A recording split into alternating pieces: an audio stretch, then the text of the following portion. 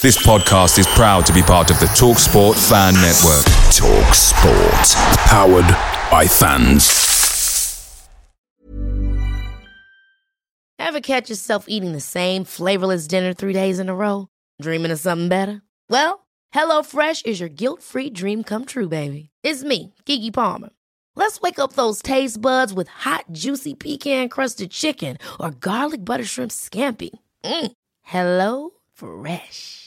Stop dreaming of all the delicious possibilities and dig in at HelloFresh.com. Let's get this dinner party started.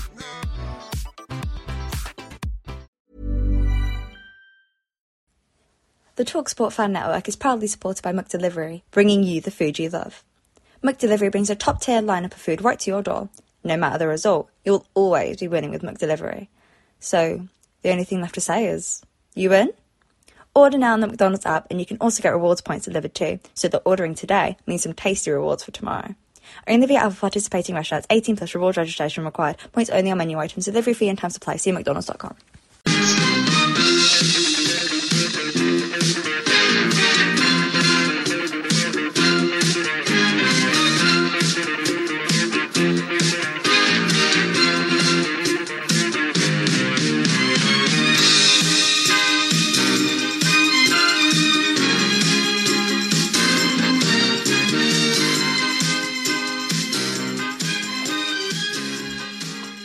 Well, welcome everybody to the penultimate episode of the 21-22 season, the Forever Bristol City podcast.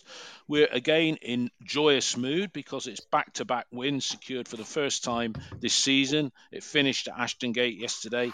City 5, Hull City 0. Joining me are Mark, Ian and Neil. Guys, I'll come to you first. Ian, just a brief 30-second summary. Happy days, yeah? I mean, you know, were we that good? Were they that bad? Was it that there's nothing at stake? Your brief thoughts on the game. No such thing as a bad 5-0 win, is there? No such thing as a bad win these days. So I thought the main difference between the two sides were that we had the front three we had, and they had the forward that they had. We were absolutely clinical. If you look at the stats from the game, they had as many efforts as us. They had almost as many efforts on target, but we kept them all at range with closer marshalling the defence superbly. But it really was in our final third where we excelled. The WSN absolutely on fire, and it just goes to show how well we can play when we give them the merest bit of service. I thought the central midfield was better yesterday, but it still wasn't brilliant. We lost like the first half of the second half, if you want to call it that. But it was the clinical finishing that was the difference between the two teams. Okay, all right. Neil, your initial thoughts on the game overall? Well, in the week, their manager, I'm just going to call him Shotter, because I can't even remember his surname off the top of my head, described us as being quite direct, dynamic, strong, difficult to play against, similar to Millwall and Luton. And I thought, if I could describe us in any way, it would not be those adjectives. So straight away, leading into the game yesterday, I thought, have they got a clue actually how we play? Because if they have, in that first half, they didn't look like they did. No, they didn't. They didn't. And I know they changed it second half. Particularly, they took Eves off and pushed a bit more up front, didn't they, with the Iranian lad? And then there's Lewis Potter, who I really rate, and people are saying, you know, he might go to the Premier League. But he decided to just go on a one-man crusade to shoot every time he got the ball from about 35 yards, didn't he? Yeah. Must be the most frustrating. So they were a bit bizarre, but as Ian has quite rightly said, we were clinical yesterday. You know, we looked like we were a team that played together, whereas Hull looked like a team that were complete, you know, that had never played together. Yeah, really. They looked like a team of individuals in a way in which we have at certain times this season. But yesterday, we looked like a team, didn't we? No, that's. I think you're absolutely right from that perspective. You know, it all came together yesterday. Mark, what were your initial thoughts on the game? Well, I thought it was a very open game. I wouldn't say it was champagne football, more than his austere times Prosecco-like football from City, and we were just clinical. Some brilliant interplay between the WSM formation, Vyman, Semenyo, and Martin. Martin turnover from the halfway line and then running in to score. Had to be seen to be believed. And as my friend Paul said, a Cantona-esque finish from Vyman. That was, I mean, we'd be purring over that if that had been scored on Match of the Day. Absolute beauty, chipped up over the keeper. And City were just too good. But the strange thing was, the second half we let up. We weren't as intense, but finished very strongly yet again. But we were just clinical. When we played in their half, they couldn't cope with the pace of Semenyo and the movement of Vyman, and it was just great to watch. Better late than never, or better never late. Who cares? Back-to-back wins, 5-0, and despite that, and a 210-mile journey, the whole City fans congaed at the end.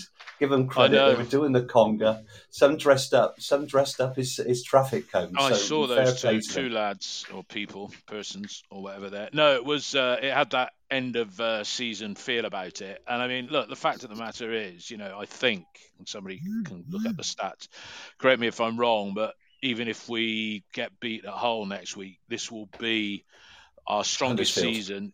Huddersfield next week, sorry. This will be our strongest end of season finish, certainly since the year Lee Johnson, I say the year he kept us up, 2016. It might even better that. So it'd be nice to go to Huddersfield next week, avoid defeat, and then have a 6-match unbeaten run, which would be our best in this current 7-season stay in the second tier of English football. Ian, the lineup, he didn't throw any surprises at all, really, did he? No, it was exactly as I predicted, although I thought, from everything that I was hearing, that George Tanner might either get a place on the bench or might possibly get a start. But my view now is, why risk any of the players that are getting a bit better, rehabbing? So I'm including O'Dowda, Tanner, Callas. In that, why risk any of them for one game of football? You don't want to risk Callas or O'Dowda in any shape or form, because, as I'll say later, they're two players that, to be quite honest, certainly O'Dowda, maybe Callas. Thank you and good night as far as that's concerned. But Ian, they did play Williams. They did play Williams for 90 minutes. Did that surprise you? No, because he is, and I'm saying this with my fingers crossed, my legs crossed, and everything crossed. He is looking like he's getting fitter. Now, obviously, some people will say, well, about time, is one game to go at the end of the season. By the way, before I forget to say it, you're completely wrong about Callas. Although we have got to take a very careful look at Thomas and the 15 other players that are out of contract at the same time as Masengo. It's all very well focusing on and pontificating about Masengo. Will he, won't he? Well, he won't. Yeah. But we've got that same situation with a lot of other key players. So it's either re-sign, possibly on lower terms, or they have to go earlier than we think. Yeah. I wasn't being overly critical of Thomas Callas there for no other reason than we got to get the wage bill down, and we come on to comings and goings later and what the shape looks like, which we focused on in the last couple of podcasts. Really, I'll come to you, Neil. I didn't, Dave. Hang on, I didn't hear Richard Gould's interview with Twentyman yesterday. But I don't know. Apparently, it came up in that we were reducing the wage bill. We're going forward with the same budget, which I found an extraordinary comment. But he did say that. No, he did say that. Okay, let's go through the goals. I'll come to you first, Neil. I'll give you, Neil, goal number 1 and 2, and then Mark, you can do 3 and 4, and then Ian, you can talk about the audacious, and you can say, Dave, you got it all wrong about Vyman about 4 months ago. So, Neil, goal number 1 and 2, 5 and 33 minutes. Semenyo, Wyman, Semenyo. I mean, what more can you ask? Take us through it as you saw those openers. Well, the impressive thing about the first goal was actually that Bentley seems to have had a bit of a shot up his arse about being a bit quicker in his distribution, doesn't he? Yeah. And shot up his where? Shot up his arse, and his distribution down the middle was superb. Yeah. You know, that reminded me of like playing Man City at home, didn't it? When he used to fire it out. When he used to fire it down the middle. Yes. To fire it down the middle and then away, and then he's there. I mean, for me, Hull yesterday had a Chelsea loanee as a goalkeeper, Baxter, and he was useless, wasn't he? Yes, he was absolutely useless. And then even before that first goal, there was that cross into the box on about the 3rd minute that he came, and then Martin headed, and then it was off the line, and you were thinking, what is that guy doing? He's having like a Bentley first half against Sheffield United, didn't he? Yeah. And then the goal itself, I've looked it back, and I thought at the time, what was the keeper doing on that first goal? Because, great movement, all the rest of it. But suddenly the keeper, Wyman still had a lot to do. And the keeper's come out right to the edge of the area, far too close to him. Wyman's hit the ball and it's gone through the keeper's hands. Now, good finish by Wyman, but awful goalkeeping on the first goal. First goal. Second goal, it's almost like they haven't switched on from the first goal, is it? Down the middle. This time by Close, I think. Mm-hmm. Keeper kicks it out. Close goes down the middle. Turn, boom. And this time it's just replicated the other way, isn't it? With Vyman to Semenyo rather than Semenyo to Vyman. And they didn't learn at all, did they? That first half was like watching junior football, really, wasn't it? It was like watching players make the same mistakes again. It was end to end. No, it was end to end stuff. And there's a couple of people on the forum. A great save by Bentley as well. Sorry, Dave. He did. No, he did. It was very cat-like, wasn't it? The way he sprung and took it out. And that's reflective, as Ian said earlier, the fact that Hull had 12 attempts and 5 on target. That was that was certainly one of them. And with that amount of entertaining or enterprising play from both sides, we could have had a repeat of the 5-5 draw, which was all of 4 years ago. I think the last time we've scored 5, and as Lisa said on here, our biggest victory at home in this spell in the Championship was 2016 with that 6-0 against Bolton when a certain... I have to take issue with that. I'm sure I went to a home game against Huddersfield when we won 5-2. We did score 5 against Huddersfield, didn't we? Well, yeah, you're right. We scored 5 against Huddersfield at home, 5 in the 5-5 draw, but biggest margin of victory. Oh, yeah. Anyway, all right, Mark, that's the first 2 goals. Mark, the goal number 3 came a couple of minutes after that, and Semenyo, this time provider. I mean, he's a handful at the moment, and you could almost see him going to a club like West Ham as an understudy to that Antonio, because he's got that similar physicality that he knows how to roll opponents now, doesn't he? Yeah, Williams just flicks it to him in the left channel and he just drifts past the defender. Brilliant upper body strength. Crosses it with his left foot, and Martin has got it on a plate. Thank you very much. 3-0. I think Calder had a couple of chances before that, and it was like playground football end to end. I think Bentley made that good save where he pushed the ball away, and it was just wonderful, wasn't it? All three strikers have scored 3-0. Yeah. And then the fourth, you said a moment ago, Mark, in your preamble, Chris Martin, 12th goal of the season for him. That was ran from all of the halfway line. Yeah, Hull played the ball back into their own half, just on the centre circle. And Chris Martin, of all people, robs their defender and he runs through from the halfway line. Chris Martin runs from the halfway line and outpaces a defender and scores. You couldn't make it up, could you? Brilliant. No. On his left foot as well. Just strokes it past the keeper into the middle of the net.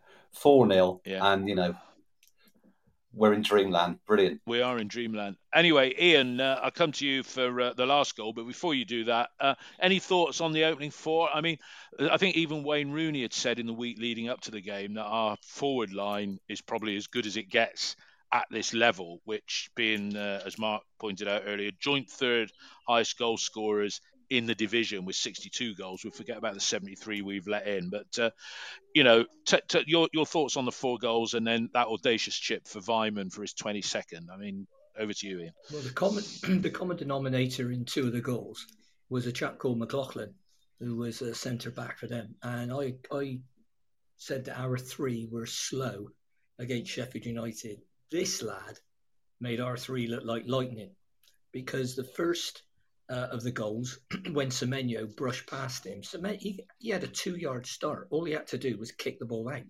And Semenyo got to the ball first, eased him out the way, and crossed for Martin to score. It was the same fella that was trying to play out on the halfway line who got dispossessed by Martin, and I never, ever thought I'd say 2 things on this podcast. Chris Martin ran through from the halfway line to score, outpacing a defender. I never thought those words would pass my lips. And the draw is pension, maybe, but not to do with the score. Unbelievable. And it was actually a good finish, because the keeper actually went the wrong way and he put it where his feet were. So it was a very good finish. And I think all of our forwards are pretty good one-on-one, and I'd include Naki Wells in that. The 5th goal, Wells to Martin, great movement by Vyman. If you look at his movement before the ball came to him, because you've got to be in a position to play that chip, and he was in a perfect position. The defenders, as I criticised our guys for the other week, ball watch. So they were watching the ball, so they didn't see Vyman make 2 yards for himself on the far post, and the ball came to him exactly the right pace and height. And when you've got 21, 22 goals, you've got the confidence to try that. Quite audacious. Yeah. Fantastic finish. Yeah, it was almost a bit like that goal. Do you remember a goal Glenn Hoddle scored at Watford for Spurs about 40 years ago? He was a bit further out, but it was just a little dink into the top, wasn't it? Yeah, and great end of season for him, and 22 goals. That is pretty impressive, and not for the first time in the last couple of months. I hold my hands up and say the criticism that I made of him was unfair beyond belief, because he has always given 100%. So I hold my hands up on that particular point. Neil, I'll come. It is you next, Neil, isn't it? Yeah, I'm trying to do it in rotation. The defence, Neil. We talked a bit about Bentley with his distribution. No, it's Mark's turn. Sorry, Mark. The defence. Cundy, Close and Atkinson, they've sort of worked together as a trio, and we haven't been conceding goals like we were with Thomas in the side, and we can't fault his effort. But, they looked okay yesterday, didn't they? What did you think, Mark? Yeah, I thought they worked extremely hard, and they push up and try and squeeze the game. I think the problem is all 3 of them, they're tall, strong, good in the tackle, but they can be caught out with pace. I think we still need one of them needs to be a bit pacey and needs to be more alert when the ball's when we're defending in our area, and when we do tend to ball watch. So I mean, you've got to look at it a little bit in context. The better sides won't give you the time to play. Go back to the Sheffield United game where we fell asleep. Ender Stevens has a shot, don't recover in time for the follow up by Morgan Gibbs White, and so on. Things like that, and against Bournemouth, where there are several chances before the ball's put into the net for the first goal. I think from Solanke. It's the little things like that we need to work on. But I think one of those 3 needs a little bit of pace in there. They just tend to be a bit slow. But as a team, and Closer yesterday was outstanding. I mean, he was sit his rock. Nothing was getting past him. And I think the Cleverin talks about a new contract, and they should definitely sign the guy on. and captain Robbie material Kennedy for as well. Captain material for next Yeah, season. possibly. Probably he can bollock players in several languages, I think, really, and that's what you need, isn't it, in a team. Yeah. Yeah, Alex Scott played as a wing back. We're not seeing the best of him there, but he's getting minutes on the pitch, which is good for his career development. How did you think he was in the hour that he featured in? Mark.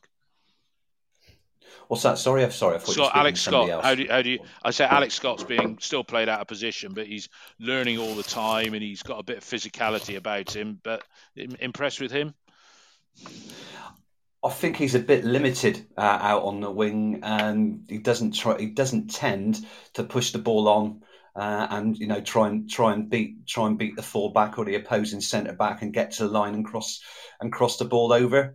It's just not his game. I think he's got good vision, which would be best served in the centre of the pitch, probably in a midfield three. Or as a number 10, probably in a flat midfield three, would be better. And he's just there out of necessity. He's not caught out of position too often because he has played a number of times in that position. But I wouldn't see his future there. So yeah, worked hard. Don't know if he was injured because of course we brought Benarous on, and then of course him and De Silva were swapped. So right. Leaves you a little bit unbalanced with a left-footed player on the right, I think. Yeah, Neil's favourite, a left-footer playing on the right-hand side. Neil, I'll come on to you. Mark's there talked about pace in the back three, and he's right. I mean, they are quite statuesque, all three defenders. I thought Atkinson looked more comfortable on the ball, is gaining in confidence. But, if you look at the players that could play in the back three that weren't available for different reasons, Nathan Baker, again, listening to Richard Gould's interview, he didn't really say anything, but I think Bakes is going to end up hanging his boots up because of the concussion. You've got Callas, who has got a bit of pace, although as one of my colleagues who plays football to a reasonable standard said, Callas lets the ball go over his head too much. And then you got the banished for reasons that Nigel Pearson sort of didn't really allude to in his midweek interview. So let's say Baker's gone. Callas and Pring, would you displace? I mean, Pring's a backup, and we've got Idahan in contention as well. So, do we? We're going to sign Close and probably give Cundy a contract. What else would you do at the centre of the back, Neil? Well, I mean, watching Close yesterday, Close has been much better now he's been in the centre. I think he feels happier there. He obviously hasn't got the pace that he probably once had in the Premiership with Norwich, but his reading of the game is superb, isn't it? But it's not just his reading of the game that's superb. When the ball's coming through the middle, he's getting in with those first challenges, getting to the ball first. But it's also he talks. He talks during the game in a way in which our centre-backs haven't done throughout the whole of the season. I've watched from the Dolman the way he talks to Atkinson, the way he talks to Cundy the whole time, reassuring them, supporting them. And it's noticeable with Atkinson in particular, the way his performances have improved over the last 4 or 5 games. Just a bit more assured in himself. I think pace-wise, dealing with your pace comment, I think Atkinson's quite quick, actually, once he gets going. Maybe not over the first 3-4 yards, but once it gets going, Cundy's a different matter. Cundy, for me, is a bit leggy. Got these massive long legs, hasn't he? And he has been done for pace a little bit. It takes him. He's got a bit of a turning circle of the Titanic at times, and he can get done for pace a little bit there. But this is he's worth a contract. He's worth a contract. That he is. You compare him to Zach Viner, who again is one at the door. And we said lots of times on the podcast that Zach Viner is a good squad player because he can play right back in a 4, in the middle, or in a 3. I mean, Cundy is an upgrade on him, whichever way you cut it, isn't he? Well, I think the main thing, David, is that Pearson's obviously been pulling his hair out over the course of the season over what he terms us being passive and not competitive. And I don't think anybody could look at those 3 yesterday and say that they were passive and non-competitive. Yeah. And, they are in your face, they are physical, but they're not dirty. I mean, we don't... as a back three, they don't pick up a lot of yellow cards or anything, do they? No, At the end no, of the but we day. do. So, But one thing I but, noticed yesterday as well, Neil, is that we do just put a little follow through. I noticed it a couple of times. We just leave a foot in sometimes, not in a yeah, bookable way, but we're no, just a little nothing bit wrong more with that. canny, a bit harder than we were. We conceded 12 fouls against their 8 yesterday. So to me, that was evidence of. I mean, I would love to sign Close. I really would. I think it's a little bit more problematic than what it first appears, because I think with it, you're probably talking about a guy who lives in Switzerland, probably has family there, 33, coming on 34. Is he going to move across for another year? When it's 6 months, it's kind of easy, isn't it? It suits everybody. You're staying in a hotel and all the rest of it. I'm sure there are clubs on the continent that look at Closer now and go, well, he's proved his worth in a championship. He's looking all right. Is he going to look for something a little bit closer to home in Europe? I think it's possible. He might. Yeah. Ian, the midfield, Williams and James. You said at the top of our broadcast that they were good without being great. I think a fit Williams +1, yeah, and then we'll start with you as well, Ian, on the shape of the side, yeah. Like, will it be 4-3-3 or the same shape that we got at the moment? But your thoughts on going into next season with Williams and James as starters, or do you think we need to upgrade in that area? We need to upgrade, and if you look at the players that will probably be going out of the club, we either think or hope. So a couple of central midfield players will go. King and Palmer, Masengo will go, so that's 3. I think we need to bring in 2 stronger central midfield players, so you've got competition there, and you'd be very foolish to rely on James or Williams playing 46 games a season, or even possibly 36 games a season. We've yet to see that, and we might not see it. So, yes, those are 2 signings of the 4 or 5 that I'd make. I think we're going to release 9. So, yeah, that's something we need to do. Just on a couple of things on the defenders or the wing backs, which Scott isn't. One thing Scott has got to address about his game is the number of yellow cards he's picking up. He's well into double figures on yellow cards, and he's got to stop that. And that's one of the problems with playing him out of position, because he's not really a defender. Well, he's not a defender. And in terms of pace, I don't think Closer's any slower than Cundy or Atkinson. But I agree with everything Neil said, that I think Closer, after the last 6 months, and our defence, it's only very recently that we've kept a couple of clean sheets and we've stopped conceding goals. The first 6 or 8 games, it made no difference. We were still letting in 2 or 3 a game. So that's something that's very interesting, because it was around about that time that Thomas Callas actually went out. And I still would say that Thomas Callas is our best centre-back. But once again, he's out of contract next summer. Next summer, 23, along with a lot of other players like Bentley, De Silva. So Nigel Pearson's got to make up his mind with them. Do we bring in, do we sell them if we get an offer and bring in somebody else on a longer contract? Or do we, to quote someone's famous words, do we see our value out on the pitch? But yeah, midfield is a key area for me, both in terms of fitness and in terms of bringing in the quality. I'd also like to see us have someone more creative in midfield. Now, that may be Alex Scott or maybe Eamon Benarous. I would think I'd prefer a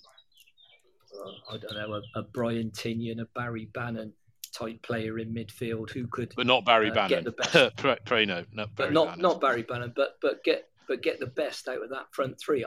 I think Pearson will stay with the same formation.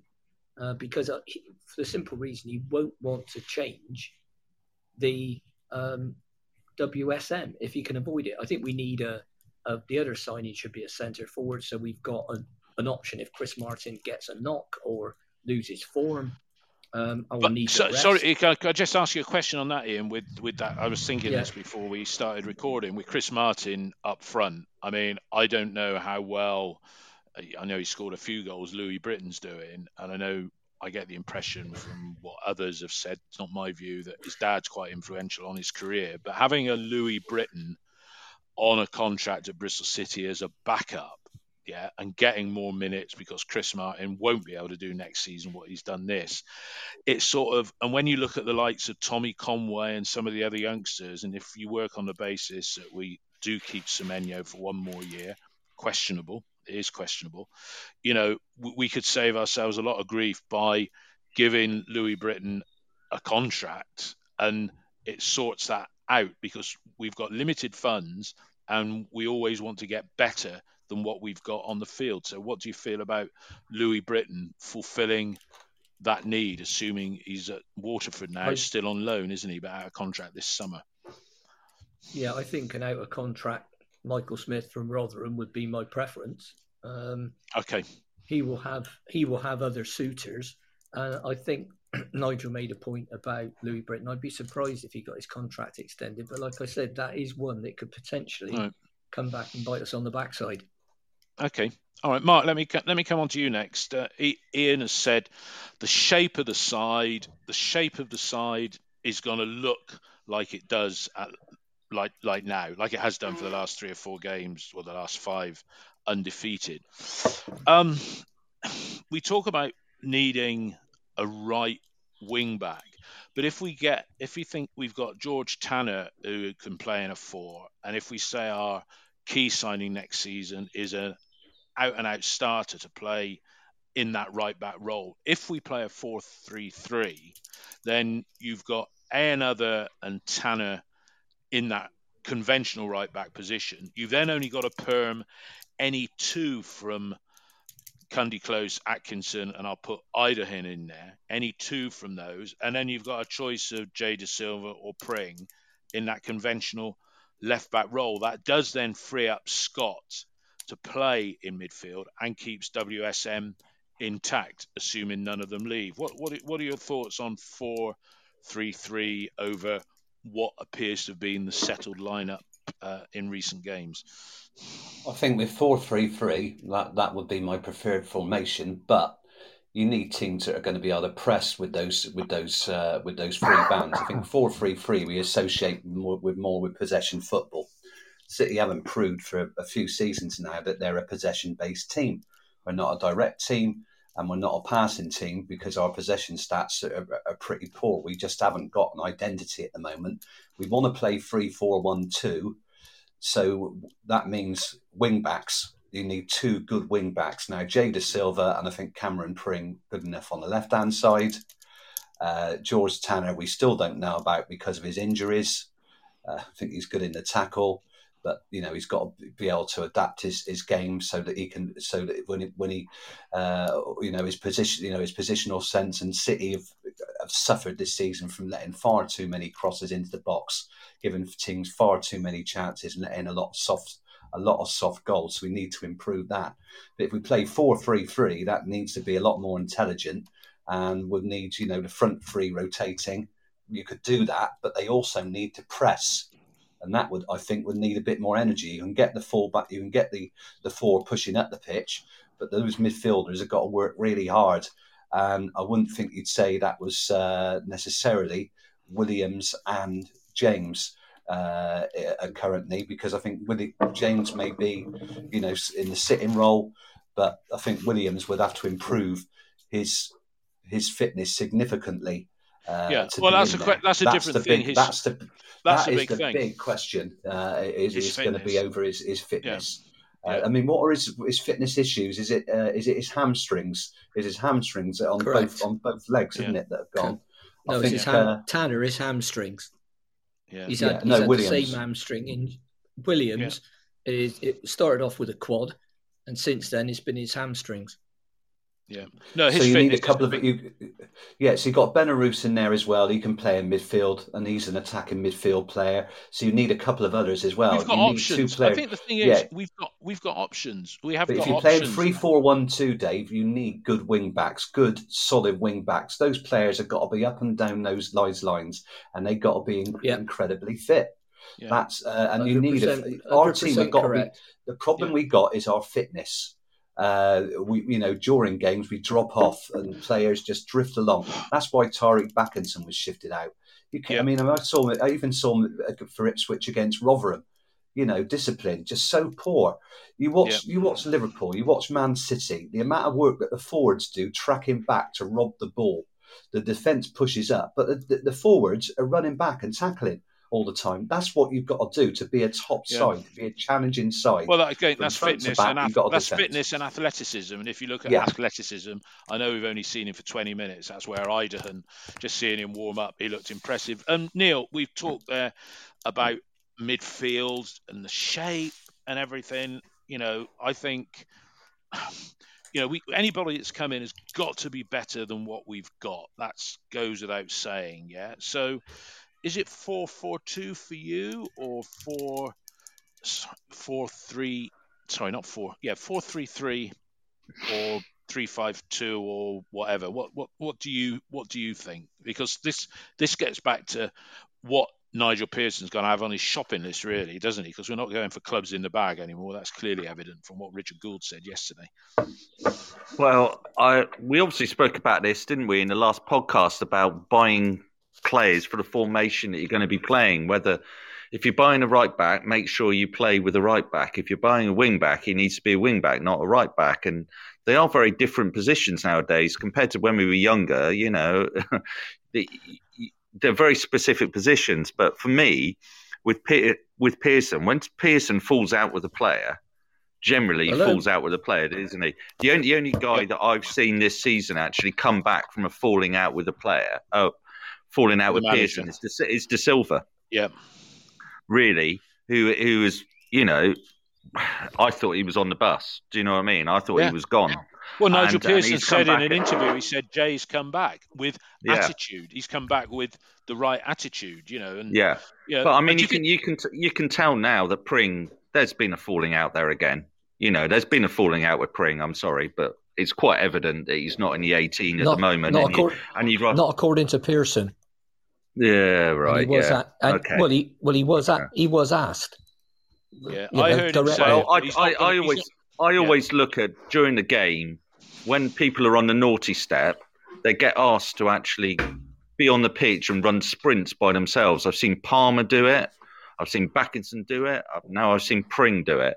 So it's kind of like a little bit punitive thing by Pearson sometimes. He makes them come on, not with the 18, and just you will be there and you will be doing meaningless bloody sprints up and down the pitch. And that's what Pearson does sometimes. But I think moving in, I think Ian made a really good point about in the summer, I think our formation that we're playing at the moment is the formation moving forward because we've been effective and in that formation. But we're talking about all those players, aren't we, that even the first choice players at the moment we're having to renegotiate.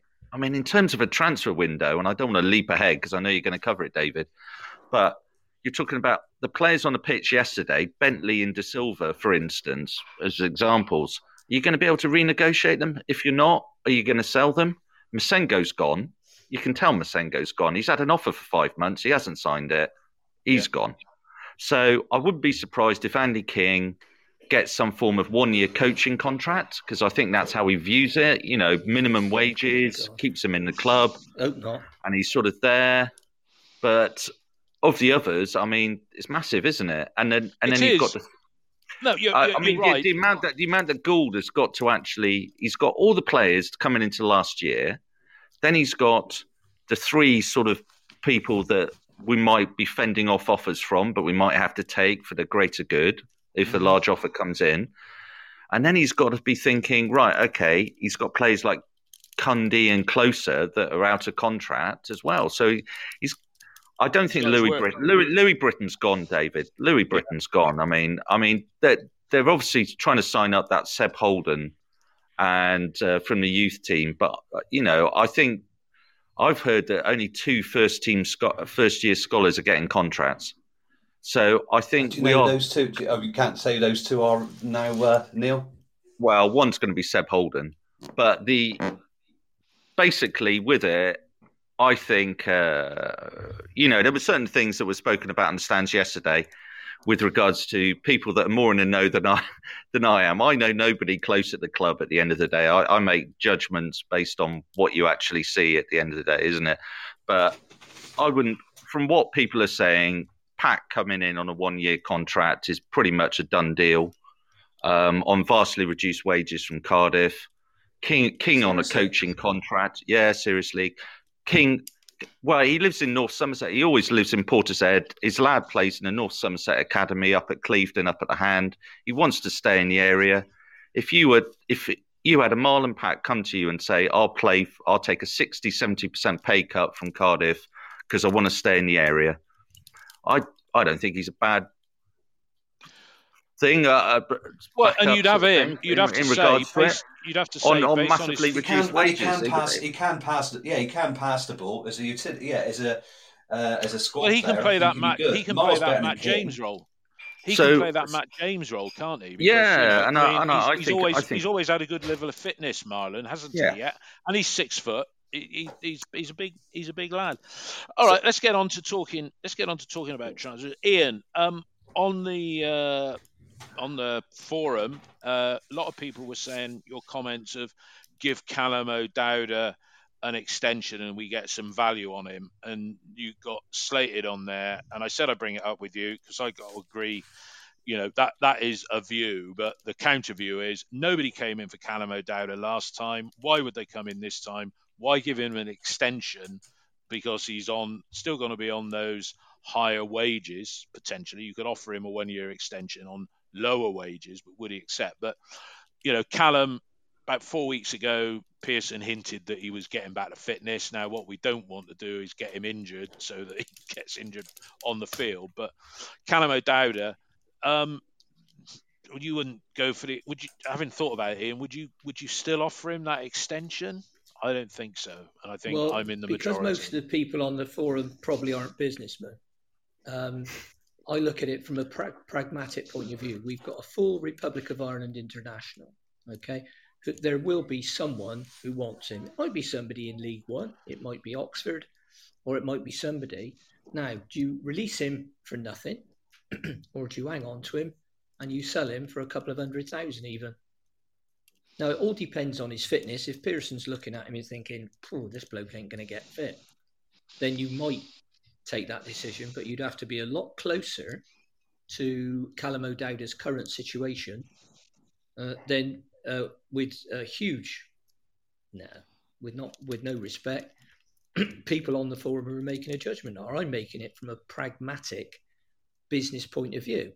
Now, I agree, there is a risk involved that you give him another year contract, and as somebody on here is quite sensibly saying O'Dowda to Oxford on a swap deal for the defender that Pearson was watching along with the wingback. Elliot Moore. That might be a good idea. That might be a good idea, but you see, you're talking about Elliot Moore, contract, yes, I am. Yeah. So if that guy's played for Pearson twice before, so that might be an idea, mightn't it? But you see, the thing is, listeners, you can't do that if the guy ain't under contract, because he just says, "Okay, thanks, I'm out of contract, bye." Goes and signs for somebody, you get a sign-on fee. If either way, Callum O'Dowda won't be without a club next season. There aren't many left wingers, and the only problem you've got with Callum is fitness. If he could stay fit, I think he gives you something different, even if that's only as a 20-minute, 25-minute impact player as a sub. I think he's another one that suffered from being played out of position, because I don't think he's a left wing back, because he's not a great defender. But he is quick. He can put sides under pressure, and your view on him could be the same as your view was on Andy Byman. He could have a fantastic season, and you could change your mind, couldn't you? Might do. Well, Neil, you were one of the people that took the alternative view. But before you, Mark, what would you do with O'Dowda now? Because we got to the witching hour. He's got no minutes. I can see what Ian's saying is an enabler. I remember years ago when Darren Barnard signed a contract and we sold him. I think we sold him to Barnsley 2 days later and got Jim Brennan. So it's been done before. But if you compare him to Alex Scott, who's also been played out of position, Scott's far braver. He'll take a tackle. He'll win free kicks. But I can see O'Dowda played down the middle. I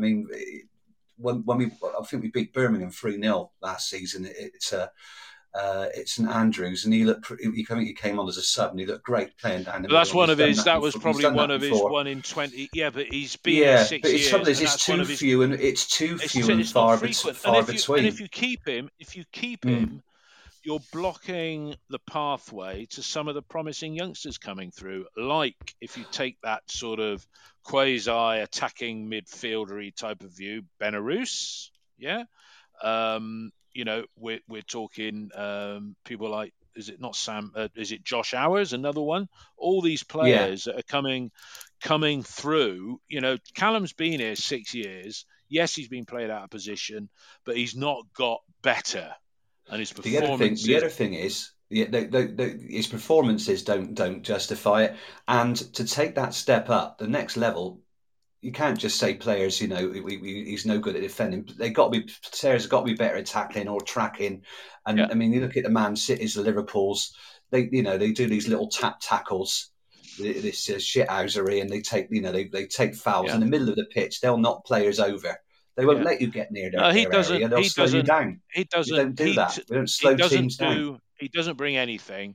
And yes, he does, but it's 1 in 20. We can't do that. Now, Neil, your thoughts on Callum? He can not sign, and then let's say he's on 12 grand a week at City. I don't know if that's about right. Somebody correct me if that seems a bit high. But let's say City say, look, Callum, we give you. If his mum's listening, tell us. Yeah, we'll offer him an extension, but it's at 7 grand a week.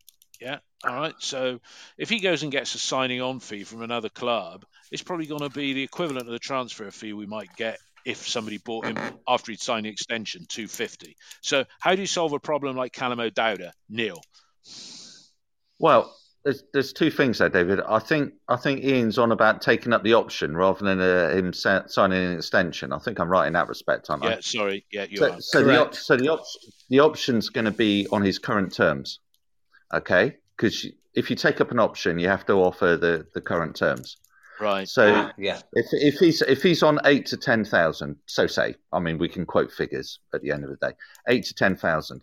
So that is, you are committing somewhere in the region of £400,000 to £500,000 to have Callum O'Dowda there for the season. Now, if he's on 8 to 10 grand, you get an offer in from an Oxford, 100,000, 200,000. There's no way Oxford are going to pay 8 to 10,000. So then you're having to pay up his contract or subsidise his contract. Either way, it makes absolutely no sense for Callum O'Dowda to be at the club. It's almost like a Liam Walsh scenario where you say, okay, we need to keep Liam Walsh. What's Liam Walsh done since he's left? He's gone to Swansea. Swansea have gone and shifted him out to Hull, where Hull have gone. Where Hull have gone. And for everybody that leaves the club, for everybody that leaves the club, you always take the chance. I am sure that Callum O'Dowda at the moment, his representatives are talking to other championship clubs. I am sure about it. Okay, and he may well get an offer from a championship club. Fine, no problem with that. But he's a strange lad, isn't he? Because ultimately, I think he's about 3-4 caps off being our all-time international cap leader or something like that, isn't he? And normally you would look at it and think, oh God, he's going to be a true City icon. He's going to be a legend. This is the guy. I've never thought that for one moment, but anyway, carry on. A legend, not a legend. But But yeah, I don't see it. I don't see it. He's out the door. He's out the door. I mean, what does he actually bring? What does he actually do? Yeah, well, I agree with you. We agree. You want him 20. Who is he? Who is he? Who is he? Seriously, he just doesn't do enough. I mean, we've had young players. They've had cameo appearances, and they've been brave, and they worked their ass off and done a lot more than Callum O'Dowd has done in the last few seasons. He's had some bad injuries, fair enough, but in the brief times he's played, he's just not been good enough. I mean, remember at Fulham, him and Masengo couldn't foul the guy before he hit the ball to the back post for Mitrovic to head it across the goal for Nathan Fabano. Hang on a minute. We had defenders playing who couldn't get near him. Never mind. Yeah. And what you don't do is set up from a corner and have a left winger and a little lad marking a bloke who's 6 foot. No, I'm not talking about that goal. I'm talking about the goal that the guy went down the right channel, and all he had to do is stick his chopping down, and he crossed the ball to the back post. Yeah, so the other 5 goals were all perfectly fine then, were they? Because I'm just talking about things like that. No, what you're doing, things like that. What you're doing is you're picking on the kid. Now, what I'm saying is, I said about doing it from a pragmatic point of view, right? And I don't want it to get into like arguing like 12-year-olds, or we're on Facebook and we're conflating things that don't apply. I think the kid's got some ability. I think he's got problems with his fitness. But if we start getting rid of everybody that's got problems with their fitness, we won't have a squad left. So yeah, sorry, Ian, let me just pick up there. One of the comments that Richard Gould made yesterday, and there was somebody commented in the text messages on the on the pod just now, is that Gould implied that the budget was the same as next season, but that was with players on the pitch and getting minutes on the pitch. And I think the inference there is that we're not going to be hanging around with players with dubious injury records. Like that was probably a dig, not a bad dig, but Danny Simpson coming in, Andy King, probably Callum O'Dowd. Certain players you spend more time on the treatment and you table. Conveniently forgot Casey Palmer and Naki Wells. Well, Ian, I was coming on to you next because they were the next 2 players I wanted to discuss. So I think we've done Callum to death. Stop press, Ian defence, Callum O'Dowd. Goodness me, you're being a bully, Mark. You're being a bully towards Callum. I'm sorry. I didn't know I was a bully. It might have been 9 minutes. I didn't know. I'm going to speak to Catherine Stone. Good, well done. Right. Anyway, I think it's I think I'm coming at it from a pragmatic business point of view. No, that's fair enough. It's all about opinions, isn't it? From an emotional point of view, but last season you might have said the same thing about Andy Weimann, because this is the first season he's ever done anything like that. Now that could be people could say, "Aha, there you go, brilliant coaching from Nigel Pearson," and it could be, right? And it could be that we've actually found a formation he fits in. And something I just wanted to add from earlier on, if you're going to play 4-3-3, and we don't play 4-3-3, we play 1 in behind 2, what happens is that if you watch sides that play 4-3-3, so Liverpool, Man City, is they flatten into a 4-5-1 when they haven't got the ball. Now that's going to force Weimann and Semenyo wide, assuming that Chris Martin is the one that's left up on top. So you have to. I'm saying, not saying you can't do it. I'm just saying, is that getting the best out of those players? So that's why I think Pearson at starting next season. Well, we've always known that Weimann. Yeah, Weimann's playing down the middle, and that's why he's getting all the goals. No doubt about that. Right, Ian, you first now on to, we've said about Callas, he might go and he's out of contract next summer, so this is a year to get some value out of him. We're all in agreement that Hanoa, he didn't even get a cameo appearance to come on and say goodbye yesterday. I thought that might have happened, but it didn't. Casey Palmer, Naki Wells. Casey Palmer, 2 players there that are earning collectively 25 grand a week. I said last week, Palmer going to a club like Sheffield Wednesday with us subsidising the wages. You say if he don't want to go there, he don't go. So how do we solve a problem? What do we do with Palmer and Wells? What do you think will happen with Palmer and Wells this summer? Well, first of all, they have to want to leave, and probably neither of them would object to leaving the club. But what they won't do is, I don't think collectively they're on 25 grand a week. So let's say they're on 20. 20 grand less. each. Yeah, that's 2 million a year in weight. 20 grand a week each. That's 2 million a year for the two of them. Yeah, but we gave them those contracts, right? Their agents negotiated those contracts, and somebody at our end, Steve Lansdowne, said, "Yeah, that's okay." And we also, let's not forget, we also paid £8.5 million for those two players. So in my world, not the world of an accountant, but in my world, if we let them go for nothing, that's £8.5 million down the Swanee in terms of an asset. And then you look at their wages. Honestly, it's very difficult, because if you let those players, if you're not going to play them, I'm all for letting them go.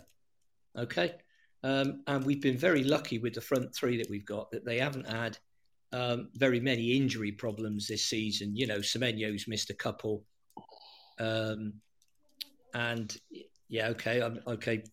Bear Boy, Palmer, 20 grand a week. I've heard 47k a week for both. Yeah, that's what you've heard. But who have you heard it from? If you heard it from Richard Gould, fair play. Because I asked Richard Gould directly about players earning 20 grand a week, and he said no, less. All right. Now, you know, he could have been winding me up. I don't really know, but I would take what he said as being more accurate than what I've heard from someone who knows someone and sat by somebody in the ground or in a pub or something like that. Anyway, leaving that all aside, I totally agree, if you've got high wage earners in the team, and particularly if they're not playing and we're not being successful, because let's not run away with the idea. We've had a few good results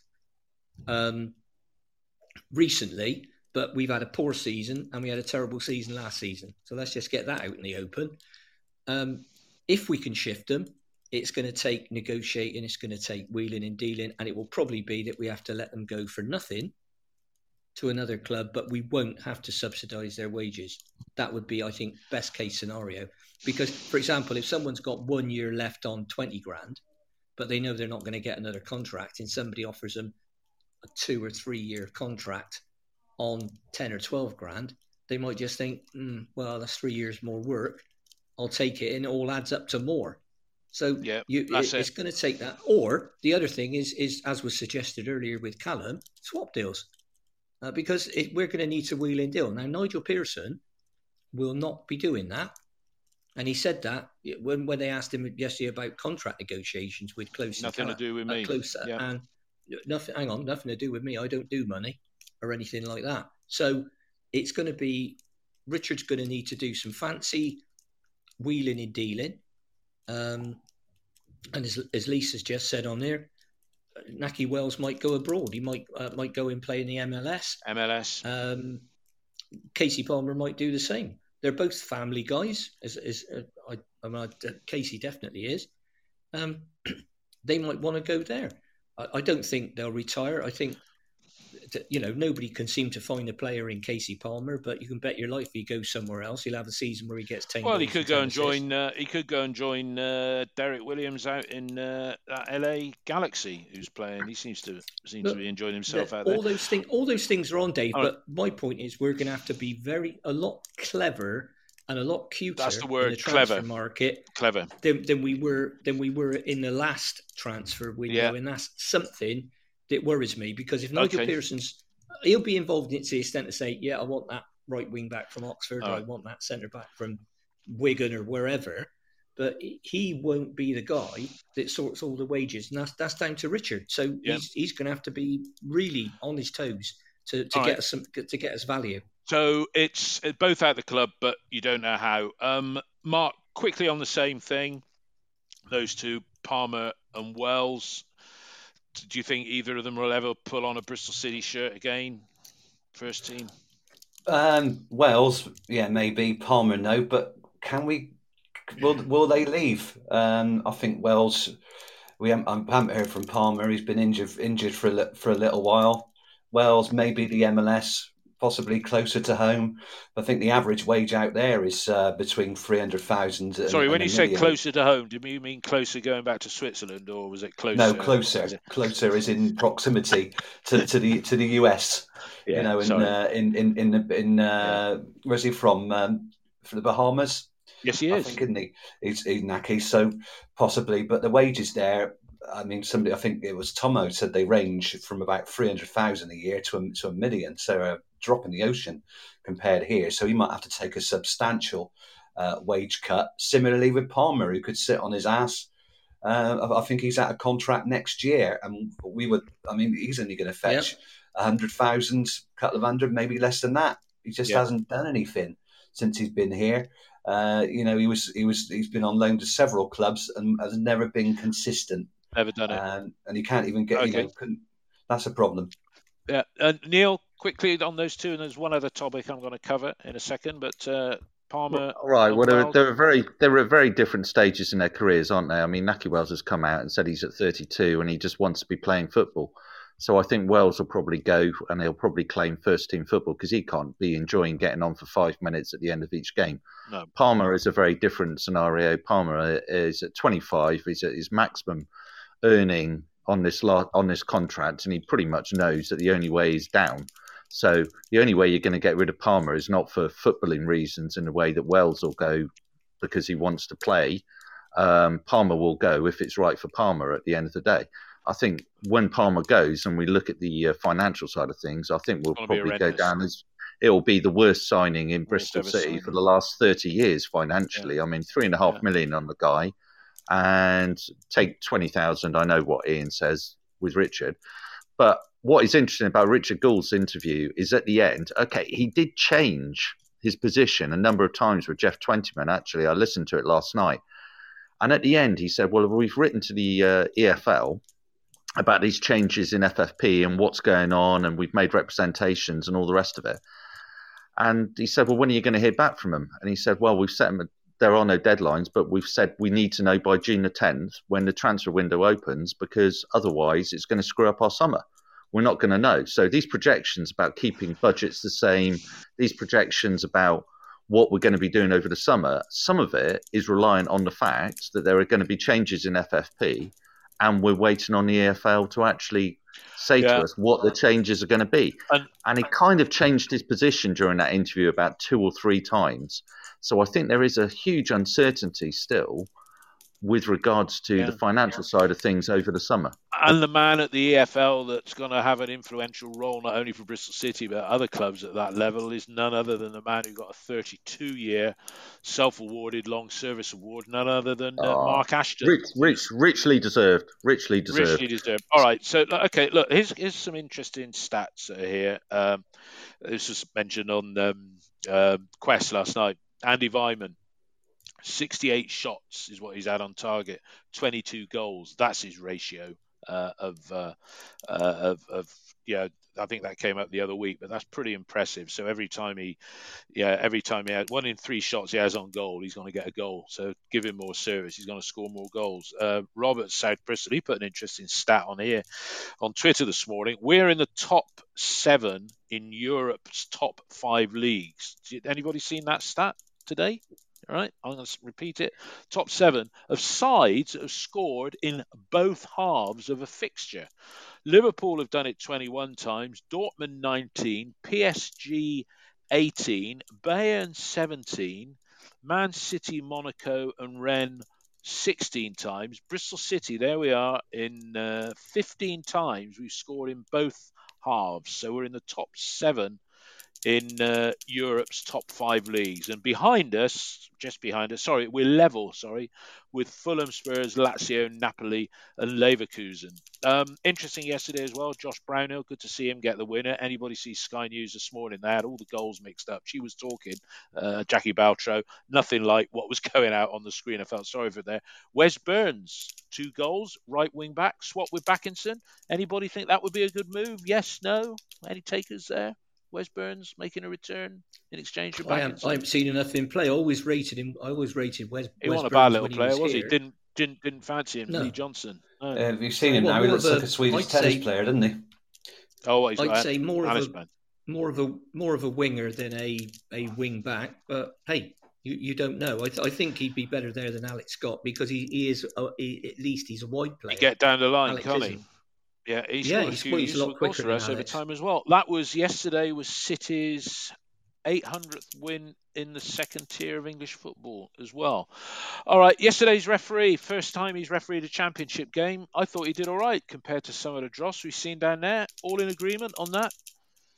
Yep. He was a bit weird. He was a bit weird first half booking Scott for that challenge, and then let a few go on Scott and on Joe Williams, and a massive dissent from their player where he put his hand to the back pocket, went to book him, and then decided not to. I think he was a bit lenient with them first half, and then booked Scott at the very first opportunity.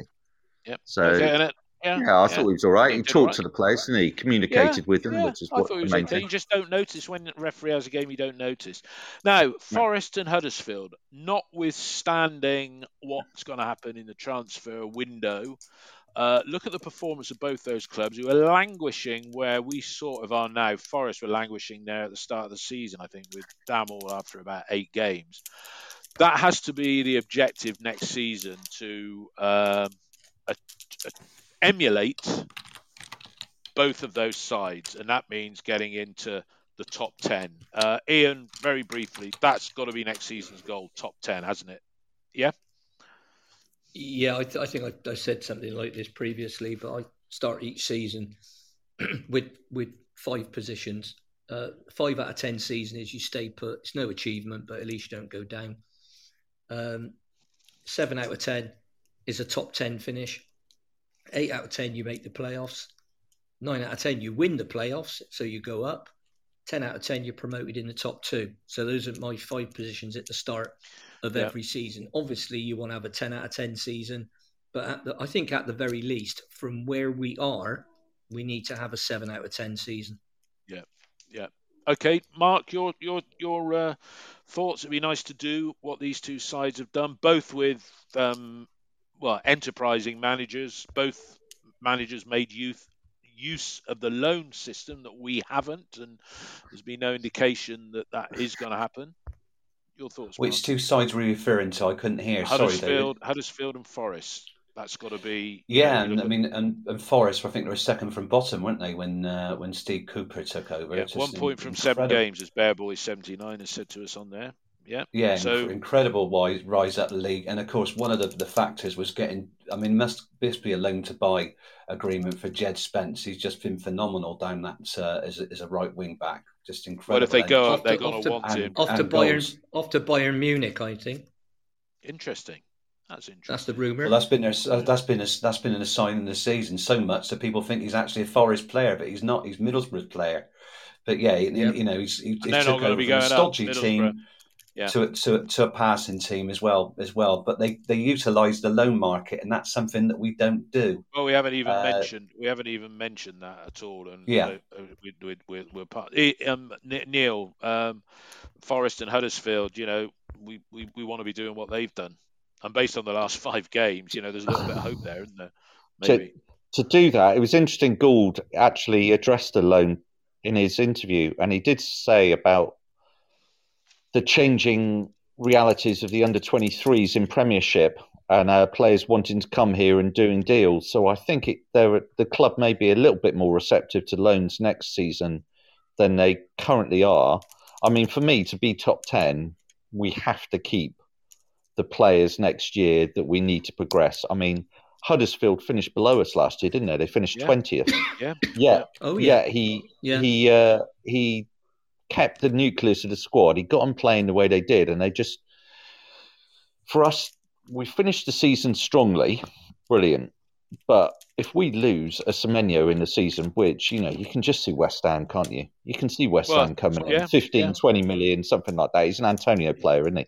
You lose him. Exactly. Then the front then you've got, WM, haven't you? Well, and you've got to hope that Andy Weimann keeps his scoring record, because he's got 10 more goals than his best ever season as a goal scorer.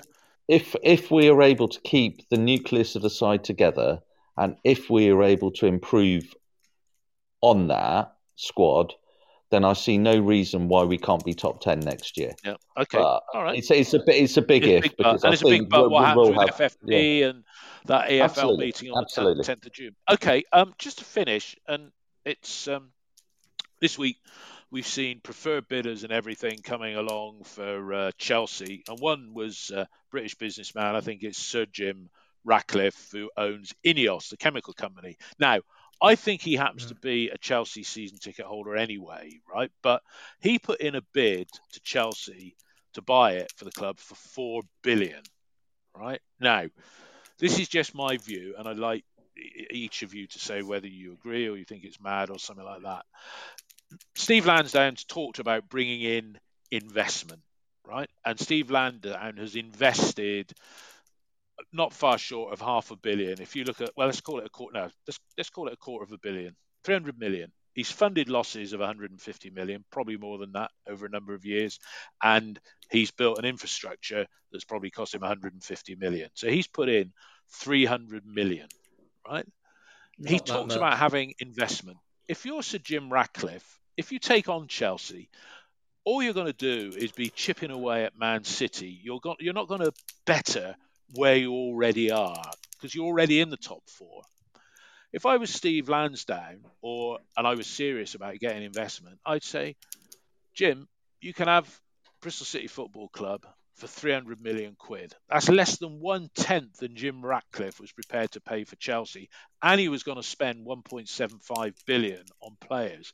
When you got that sort of money, you can come in and do what Bournemouth did, vis-a-vis two fingers up to financial fair play, because you've got enough money to pay any fine, and you buy yourself out of that division. And if you're Jim Ratcliffe, or somebody like him, I'm not saying the Americans, but Jim Ratcliffe would probably fit the right and proper person's profile that is so important.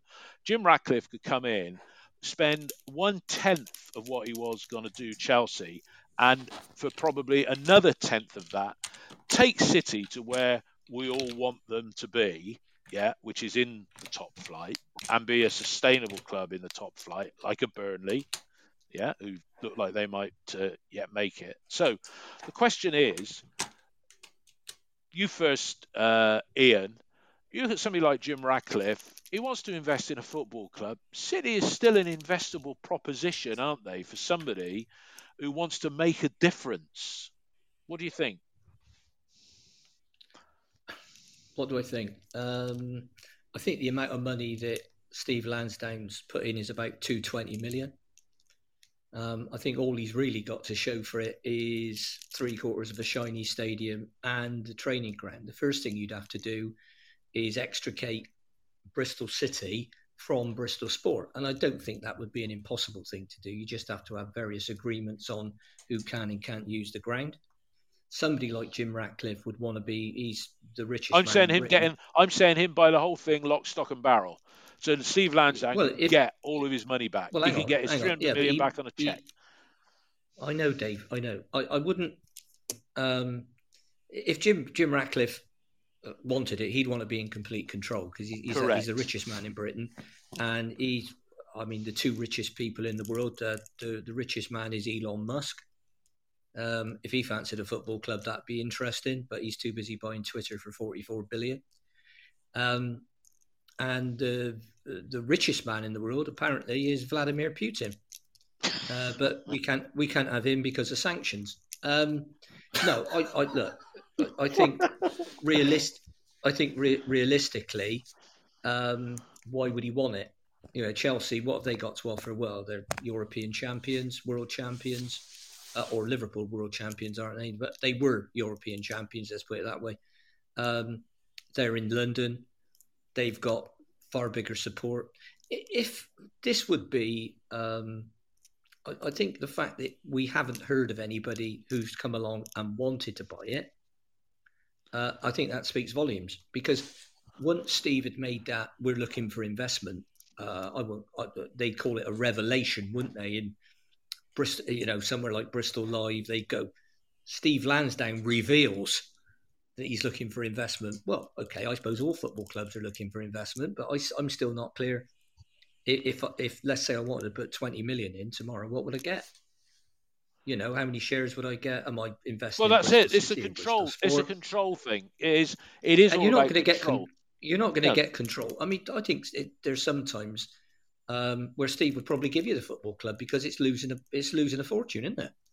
And he must think, oh dear, I've got to stick another 10 million in this, and I've lost But my that's the shirt thing. already. But that's the thing all the way along the line, that Steve's been sitting in 10 million here, 15 million there, done this, But done why that. would you He's want? playing What with it. you've got to convince me of is why anybody else would want to buy it. I mean, look, if you or I had a couple of billion, yeah, we might be interested because we're City fans. But why would anybody who's not a City fan want to buy it for the right reasons? Yeah, for the right reasons I'm talking about. And once again, you'd have to explain, would they want to buy Bristol City? Would they want to buy Bristol Sport and have the whole shooting match? Would they want to just buy the club in the way that the guy at Derby has, because he doesn't own the stadium? No. The former owner still owns the stadium, and there's a £20 million loan across Derby's training ground from an American business. Yeah. So that's probably another 80 million quid that Kirchner's got to find if he wants the whole shooting match. So, and lest we forget, Derby could start next season with a further 15-point deduction if they don't get themselves sorted out pretty quick. So this stuff is really, it's all about it's what an investor's getting. It's about what an investor's getting and what is mega complicated. Because, it is mega complicated. But somebody like him, he satisfies right and proper person's basis, and he could alleviate the problems that Lansdowne has. And we've talked in the past about. I wouldn't be concerned. Just get him out of it. Just get his money back. Right in proper persons, because look at the Saudi Arabians. I mean, they bought Newcastle, and then the next day, 150 people got beheaded. And Thaksin Shinawatra got hold of Man City, and he had a human rights rap sheet as long as your arm. Yeah. So we won't, won't worry too much about. All right, it's not going to happen. It isn't going to happen. It isn't. No, I can't see it happening, Dave. All right, let me ask the same question. Well, you go back to Bournemouth a few years ago. I mean, the Russian guy came in, pumped millions into the club, and they knew they'd overspent on FFP, but they just did it to take the hit. But then that's a big risk, if you don't get promoted. But when you do it, then you get a point deduction. But Mark, look at the clubs that have done it. Okay, Bournemouth did it, had 5 seasons in the top flight, came down, they got parachute payments as well, right? And it's put them in a position where it looks like they're going to go up auto, unless critical game on Tuesday night when Bournemouth play at home to Forest. But they've had enough money to get back up. So they get back up and have another season up there. Look what Wolves did with Fosun. They signed up the agent who brought in all the Portuguese players. They've done it. Yeah. And Steve, fair play. It's like putting, well, lottery is not a good example. It's like I put 10 quid every week in on the lottery. I'm never going to win it, but I'll keep putting 10 quid. Whereas if you thought, well, if I put in 100 quid, I've got a very good chance of doing it. Now, if somebody put in 100 million to Bristol City and no questions asked, and you can still buy your way to the top without question. Yeah, and would we want somebody who was one of these? Would we want people like who bought Newcastle running this football club? No, we would not. But there are other people out there, dare I say it, even the guys that have bought Ipswich Town. That's the Arizona Pension Fund. I don't know how the pension members in Arizona feel about that, right? And it's not a greatest success, but he's got his plaything.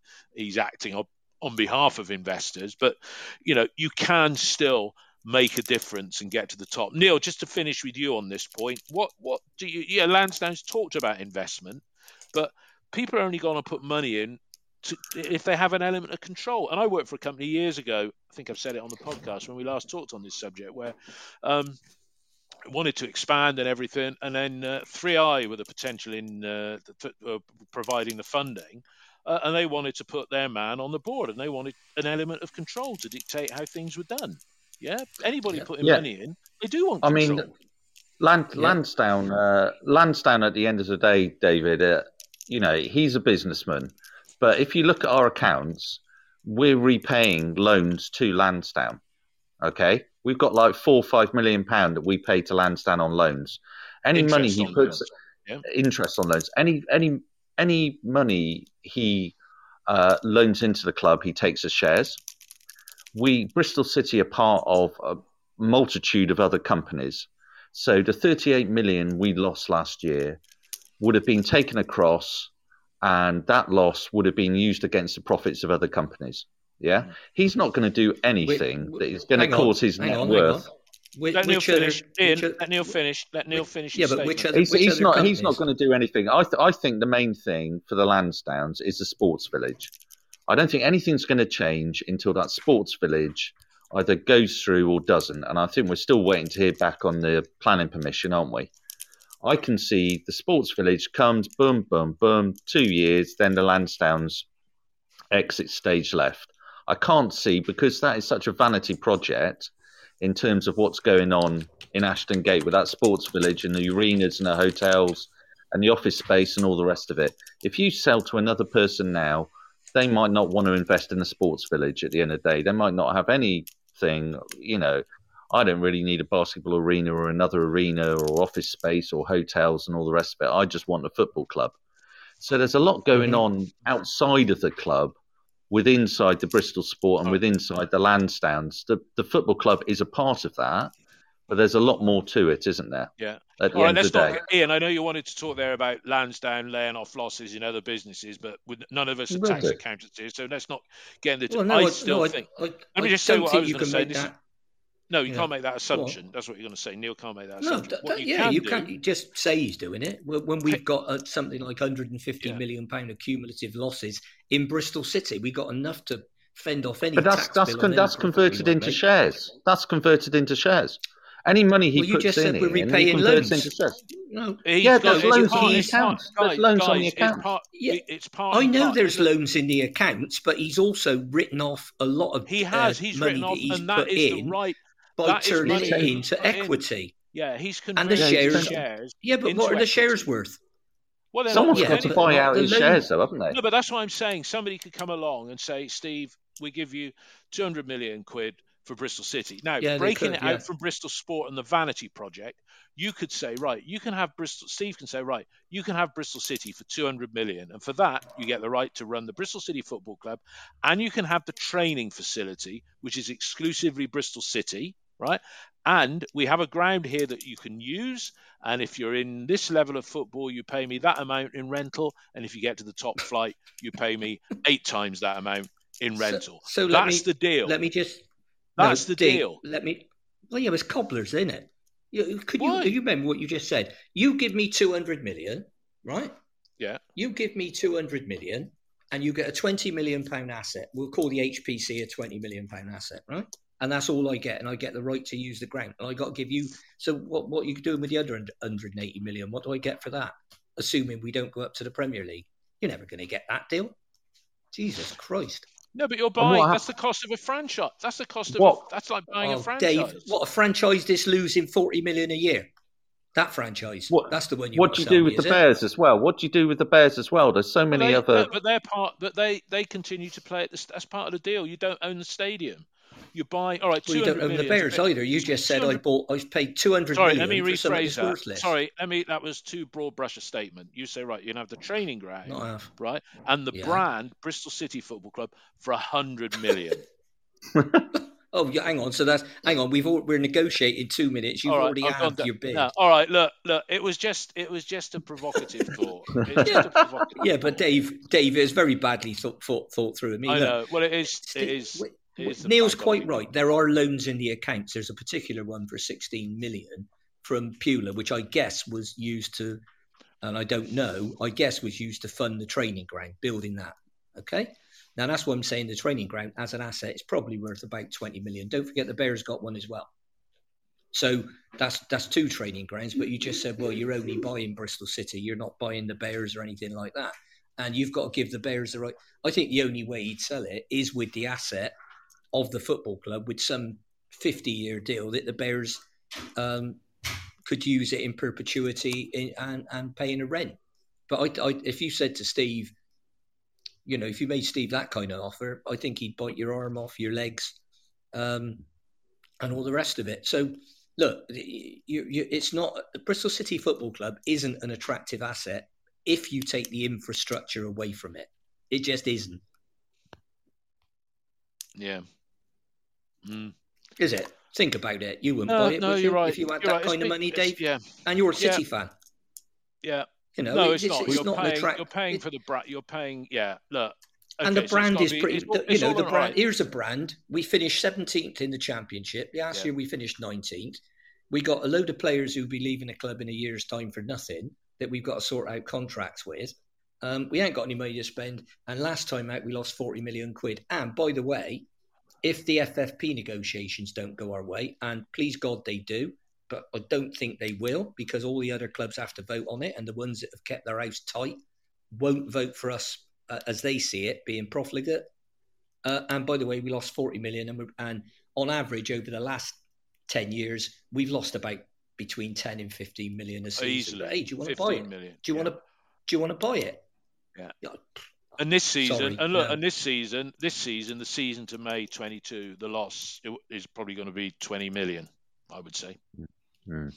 I think it's Could be probably more. closer to 10 or 12, but you could be right, Dave. I'd have no We idea. don't know. But We don't know. All right. Look, it was just. I think. Look, the thing is with investment, it's all or nothing. Yeah, because that's it. It's and it's just a man trying to get his money back. Because Lansdowne, we've only got to get there for 2 seasons in the top flight, and he could have all his money back, his loans repaid, or he could then sell it, and then the brand is worth more, because if you do get, and that's why clubs Dave, buy it, because they see future income. Yeah, You 2 or may. 3 seasons in the 2 or 3 seasons in the Prem. Even 2 seasons, someone will pay big money for it, because they There say, you go. right, what's my income going to be next year? 100 Exactly. million. Well, hang on, we could get relegated. Don't worry about it. You get another 42 million. No, that's And then the if you point get- I was getting. Yeah, that was the point. if I you was get getting. promoted, but no, the only way Steve Lansdowne ever gets his money back is if we get in the Premier League. Yeah, 100%, 100%. Yeah. Okay. Well, we all want That's that. the only way. It's the only way he's guys, ever going to get his money back. Guys, it's been an interesting conversation on the back of a 5-0 win. Everybody enjoy. Yeah, sorry, I'm still here. I was looking at an interesting site about tractors and got distracted. Sorry. Yeah, tractors. Yeah, interesting. Yeah. Interesting. That's my You do know that's my local MP. Is that right? Do you know him? Yeah. You give him the site. You probably told him the site to look at, Tractor Porn. I sent him the links. I sent the link, Tractors.us UK. But I think Tractor and I'm still tracking her.com, isn't it? That's what it's called, isn't it? I don't know. I'm but no, I mean, in fairness, he did. Everybody down here is very stiffly and strongly behind him. Yeah. And you in particular, Ian. Right, everybody, I'm going off to binge watch the final. I've watched 2 episodes so far, or is it 3? Binge watch the final bit of Ozark, probably for the rest of the day today. But Neil, Mark, Ian, thank you for your erudite contributions, as always. Thanks to everybody that's been listening. Great that almost 100 people have tuned in for what is a real end-of-season atmosphere. We'll be doing the Huddersfield game. It's a lunchtime kickoff, so we'll probably do that maybe 6 o'clock on Saturday night. That'll be the last one, but we'll have look to have plenty of specials. I'm going to probably still be on the road. I'll tell you a story very quickly. Are you going? Yeah, David, I've completely cocked up. My son turned around. Can we go to Huddersfield? I said, yeah, not realising it's 12:30. I'm on the Cats coach. I'm on coach 1. You can tell us all about that. You can tell us all about it. 6:15, we've got to be there, which means that I've got to leave Clevedon about 5:30, which means I've got to get up about 4:45 in the morning to get up to Huddersfield. I have completely cocked up here. God bless you, Neil. You're a real. You're I'm an idiot. You're a proper That's fan. the word you're studying for. I'm an idiot. Did anybody stay for the lap of appreciation? I'm afraid I didn't.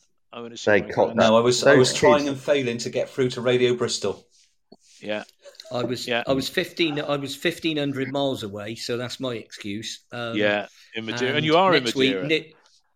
Neil will be live from Huddersfield in Yorkshire, and I should be once again live from my home in Madeira.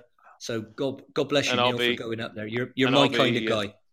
I'll be here live in Tickenham as we do, and you're over in Downend, Mark. Yeah, I might be making some of them egg boxes using double-sided sticky tape. But I'm open for spraying my sister, who's listening in, whether she'll let me pop up and go to the game together. But she might have other plans. I'm a lot to put up with, so that might sway it. Yeah, your missus was telling me that.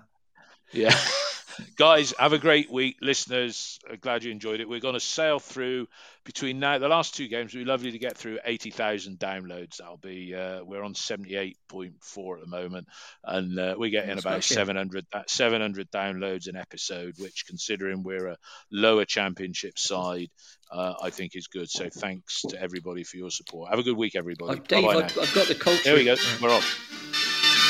Bye. Bye.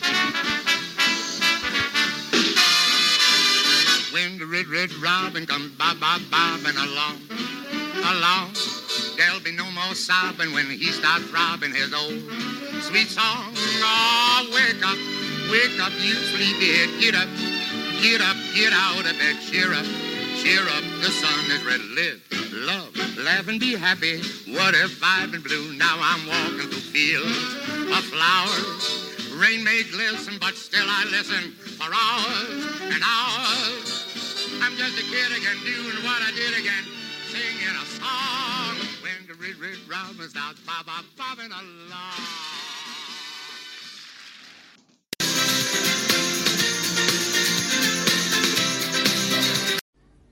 It's the 90th minute. All your mates around. You've got your McNugget share boxes ready to go. Your mates already got booked for double dipping, and you still the last nugget, snatching all 3 points. Perfect. Order McDelivery now on the McDonald's app. You in? At participating restaurants, 18 plus serving times, delivery fee, and time supply. See mcdonalds.com. Ever catch yourself eating the same flavorless dinner 3 days in a row? Dreaming of something better? Well, HelloFresh is your guilt-free dream come true, baby. It's me, Keke Palmer. Let's wake up those taste buds with hot, juicy pecan-crusted chicken or garlic butter shrimp scampi. Hello Fresh. Stop dreaming of all the delicious possibilities and dig in at HelloFresh.com. Let's get this dinner party started.